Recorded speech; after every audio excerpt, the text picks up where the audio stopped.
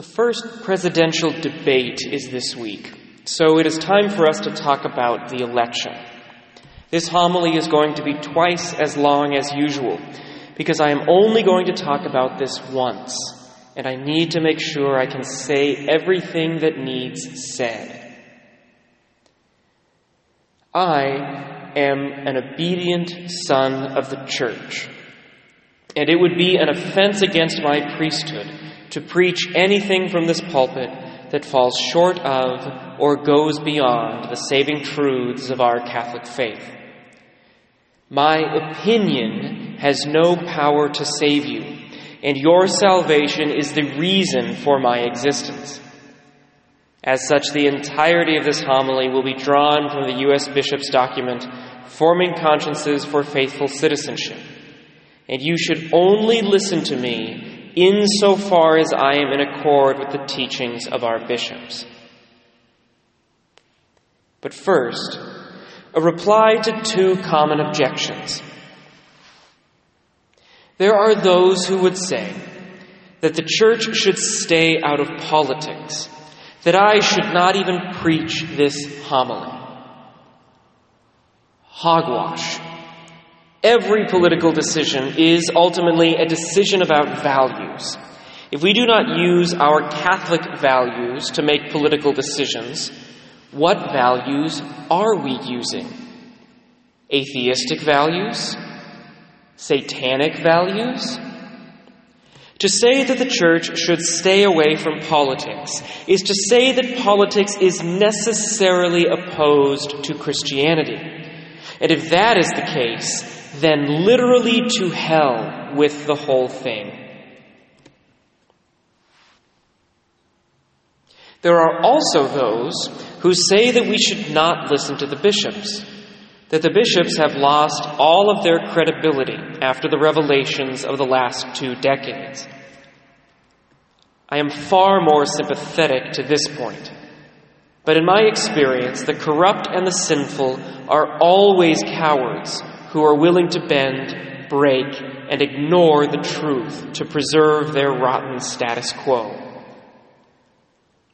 Forming Consciences for Faithful Citizenship, however, does not read like an act of cowardice.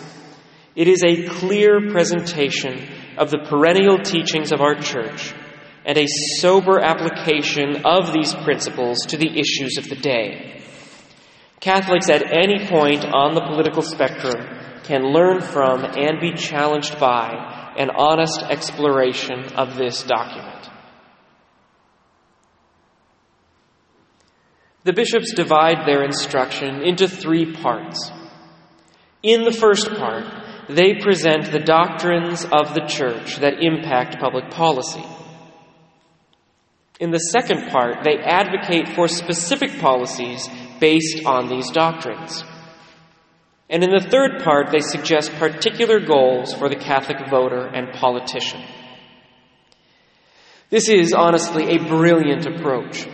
The teachings of the Church are absolutely certain, as they have been revealed by God Himself through Jesus Christ and preserved and expanded by the Holy Spirit through the Church. We can be confident in the truth of these doctrines. The particular application of these doctrines, however, is somewhat less certain. Theoretically, the bishop's recommendations here are debatable, though we will address the advisability of debating them later. And then, finally, the means by which these policy recommendations are carried out in actual political life are the least certain and most debatable of all. So we begin with the certainly true moral and social teachings of the Church, which the bishops tell us center on the respect for the dignity of every human being. This is the absolute core of every political decision a Catholic makes, the value which governs all other values. Respect for the dignity of every human being. The respect for the dignity of every human being begins with respect for human life. The destruction of innocent human life is wrong in every case. Abortion, euthanasia, human cloning, destructive research on human embryos, genocide, torture, and the targeting of non-combatants in acts of terror or war are intrinsically evil acts that must always and everywhere be opposed. Similarly, the taking of life in defense of the innocent, such as in self-defense, defensive war, and the death penalty, must only ever be used as a last resort and must be carried out as narrowly as possible, lest in defense of human life we become habitual destroyers of life. Related to the direct taking of human life are indirect threats to human life, like poverty and disease, which we must also work to eradicate by ensuring that all people have access to food, clothing, shelter, rest, medical care, education, meaningful work, and the necessary social services. There are also the long-term existential threats of climate change and nuclear war, which cannot be ignored or left unaddressed. Beyond life itself, respecting the dignity of every human being also requires opposing offenses against that dignity. Some are offenses against the nature of the human person, like acts of racism or the redefinition of human sexuality and marriage. Others are offenses against human flourishing, like the restriction of religious liberty or unsympathetic policies against migrants in search of refuge or a better life. Still other offenses are economic, such as treating workers as a means to an end, deliberately subjecting workers to subhuman living conditions, and treating the poor as disposable. My friends, these are doctrines of our faith. None of these is debatable. Not one is optional. Human dignity must be respected at every moment, at every level, in every way. As the bishops themselves say, although choices about how best to respond to these and other compelling threats to human life and dignity are matters for principled debate and decision, this does not make them optional concerns or permit Catholics to dismiss or ignore church teaching on these important issues. After reviewing what our faith teaches us about human dignity, the bishops then move on to specific policy recommendations, which the bishops say come in two forms. Quote, "As the descriptions below indicate, some issues involve principles that can never be abandoned, such as the fundamental right to life and marriage as the union of one man and one woman. Others reflect our judgment about the best way to apply Catholic principles to policy issues." Unfortunately, the descriptions are not as clear-cut as the bishops make them out to be. But the bishops do tell us at least two issues are non-negotiable. First, the bishops tell us that abortion, euthanasia, assisted suicide, and any other destruction of innocent human life should be outlawed always and in every case. This extends to the death penalty, which they tell us can no longer be justified in our country as a form of self-defense. Second, the bishops tell us that because marriage and family are so central to society, and because the principles at play are so clear, nothing can justify the redefinition of marriage away from the union of a man and a woman. In addition to these two issues, the bishops also seem to reference religious liberty as a fundamental right that allows for no limitation in law. Everything else seems to be the bishop's best recommendation about what laws would look like if they respected the dignity of every human being. These recommendations are given to us in different categories, which, to my eye, are listed in order of urgency. First is the preferential option for the poor and economic justice, where the bishops call for, among other things, economic policies that promote a just wage, workers' rights, and a robust middle class. Social policies that assist the poor to overcome obstacles to finding meaningful work, that care for those who cannot work, and that favor and empower families. Housing policies that are affordable and accessible, and agricultural policies that do not encourage the destruction of excess food. Second is health care, where the bishops reiterate the right of all people to access basic health care. Third is migration, where the bishops call for a path to citizenship for all undocumented immigrants currently in our country, and immigration policies that recognize the integrity of families, the urgency of asylum seekers, and the need for a work program with worker protections and just wages. The list continues with 6 more categories, containing such policy recommendations as publicly funded scholarships so that poor families can choose faith-based education, reasonable restrictions on access to assault rifles and handguns, active steps to overcome discrimination against women and minorities, global policies that equally distribute the burden of combating climate change, and economic assistance to underdeveloped countries. With the exception of the non-negotiable life and marriage issues, we might ask how binding these recommendations are. The bishops themselves say this: the judgments and recommendations that we make as bishops on such specific issues do not carry the same moral authority as statements of universal moral teachings. Nevertheless, the Church's guidance on these matters is an essential resource for Catholics as they determine whether their own moral judgments are consistent with the gospel and with Catholic teaching. I would put it this way. Yes, you may disagree with the bishop's specific recommendations, but I would be very careful in doing so. These are our shepherds, who not only guard the deposit of faith, but are advised by the best political experts the U.S. Church has on offer.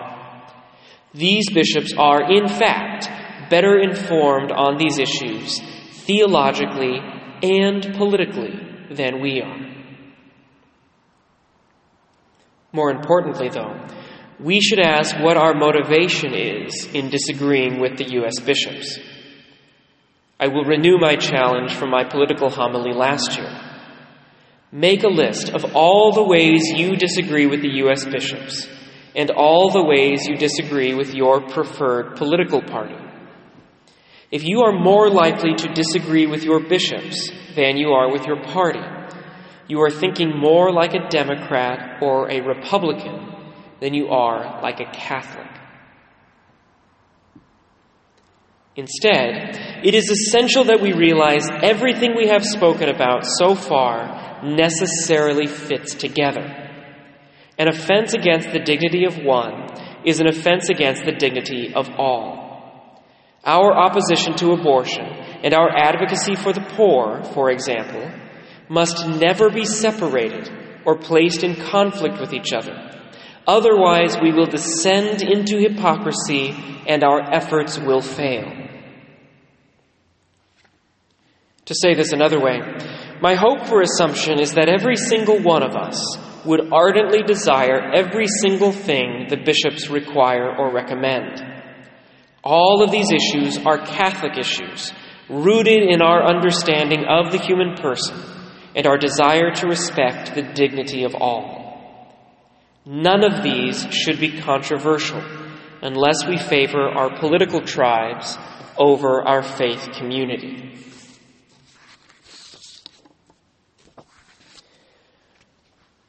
But even if we are of one heart and one mind with the bishops, what are we supposed to do? How do we carry these things out in the American political system? Well, the first thing we should do is not get too tied to one political party or another. The bishops say, as citizens, we should be guided more by our moral convictions than by our attachment to a political party or interest group. When necessary, our participation should help transform the party to which we belong. We should not let the party transform us in such a way that we neglect or deny fundamental moral truths or approve intrinsically evil acts. Sadly, I have very little confidence that this is happening today. If you don't believe me, read about Bart Stupak, Dan Lipinski, or Mark Milosha. Each tried to be a consistent Catholic and was forced out of politics and party. Maybe John Bell Edwards, the current governor of Louisiana, will survive, but I doubt it. We should always pray for our Catholic politicians. The other thing that the bishops say is that not all issues are equal.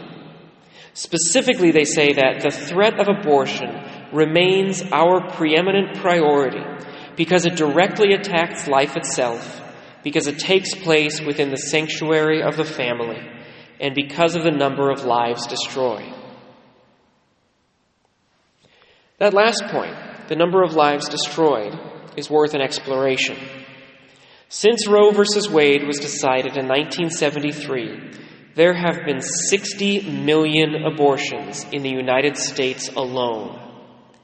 That is more people than were killed by Mao Zedong, Stalin, and Hitler combined. History will not look kindly on our supposedly progressive democracy. Approximately 850,000 of these abortions occurred last year alone. Compare that to the 200,000 people who have died from COVID-19 so far. Obviously, as already stated, every offense against human dignity is important because an offense against the dignity of one is an offense against the dignity of all. But it is no wonder that abortion is far and away the most important issue for the U.S. bishops and has been for decades.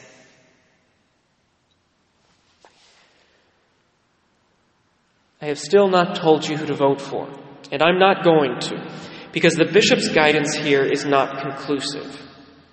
They say, a candidate's position on a single issue is not sufficient to guarantee a voter's support. Yet, if a candidate's position on a single issue promotes an intrinsically evil act, such as legal abortion, redefining marriage in a way that denies its essential meaning, or racist behavior, a voter may legitimately disqualify a candidate from receiving support. On my reading, we should probably not be voting for any of the candidates running for the federal or major statewide offices this year. Our political parties have become so extreme, it is hard to find someone who is not promoting a grave moral evil. I do not know what the solution is, whether to abandon our parties altogether or to hold our noses and do our best at the ballot box. I do know that we Catholics have a beautiful and consistent vision for a society focused on the dignity of the human person. And we should be absolutely livid that we do not have any options that fully reflect that vision. We should be storming the field offices of our political parties and demanding that they make room for truly faithful and dedicated Catholics who defend life and the quality of life, who look after the vulnerable in the womb and the vulnerable on our borders.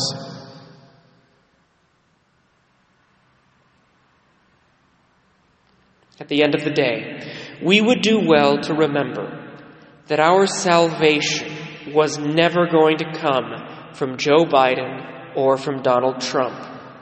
from Lauren Culp, or from Jay Inslee. Our salvation is only ever going to come from Jesus Christ. May he reign always and forever.